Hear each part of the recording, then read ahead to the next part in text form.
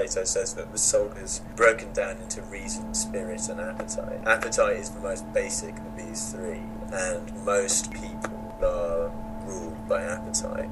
Once I started getting obsessed with him, you start thinking, I'm going to have more and more and more, and give me an orchid fix, and that kind of thing.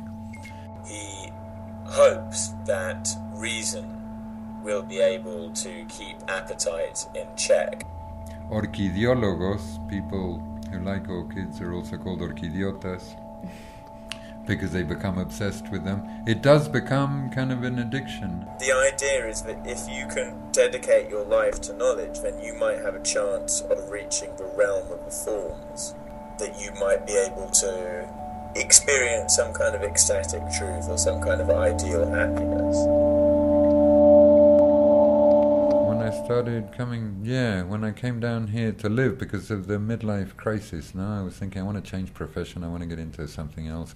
I started dreaming of orchids. And then when I started going out into the countryside, into the forest to actually look for them, I had the same sensation as when we're kids, in Easter week, when our folks start putting these huge chocolate eggs under bushes, hiding them and stuff, and they have really glossy paper and stuff. No, it never occurred to me to look up in the trees.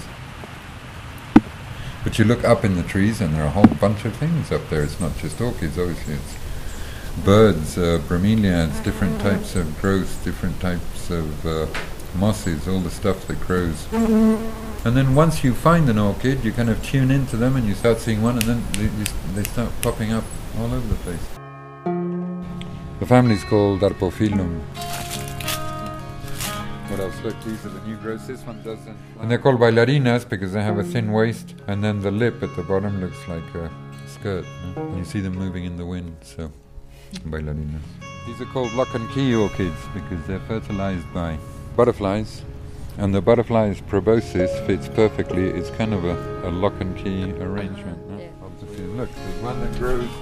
There again, it comes up from the hotlands, the seeds, because they can fly quite a lot. You see them there? But they live exclusively off the humidity during the dry season. It's the humidity that the tree gives them, or the dew, if there's morning dew.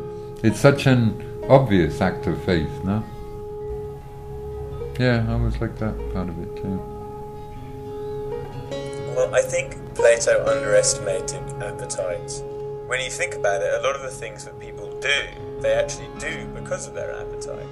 Yeah, you start seeing all kinds of things that you would never dream were even there.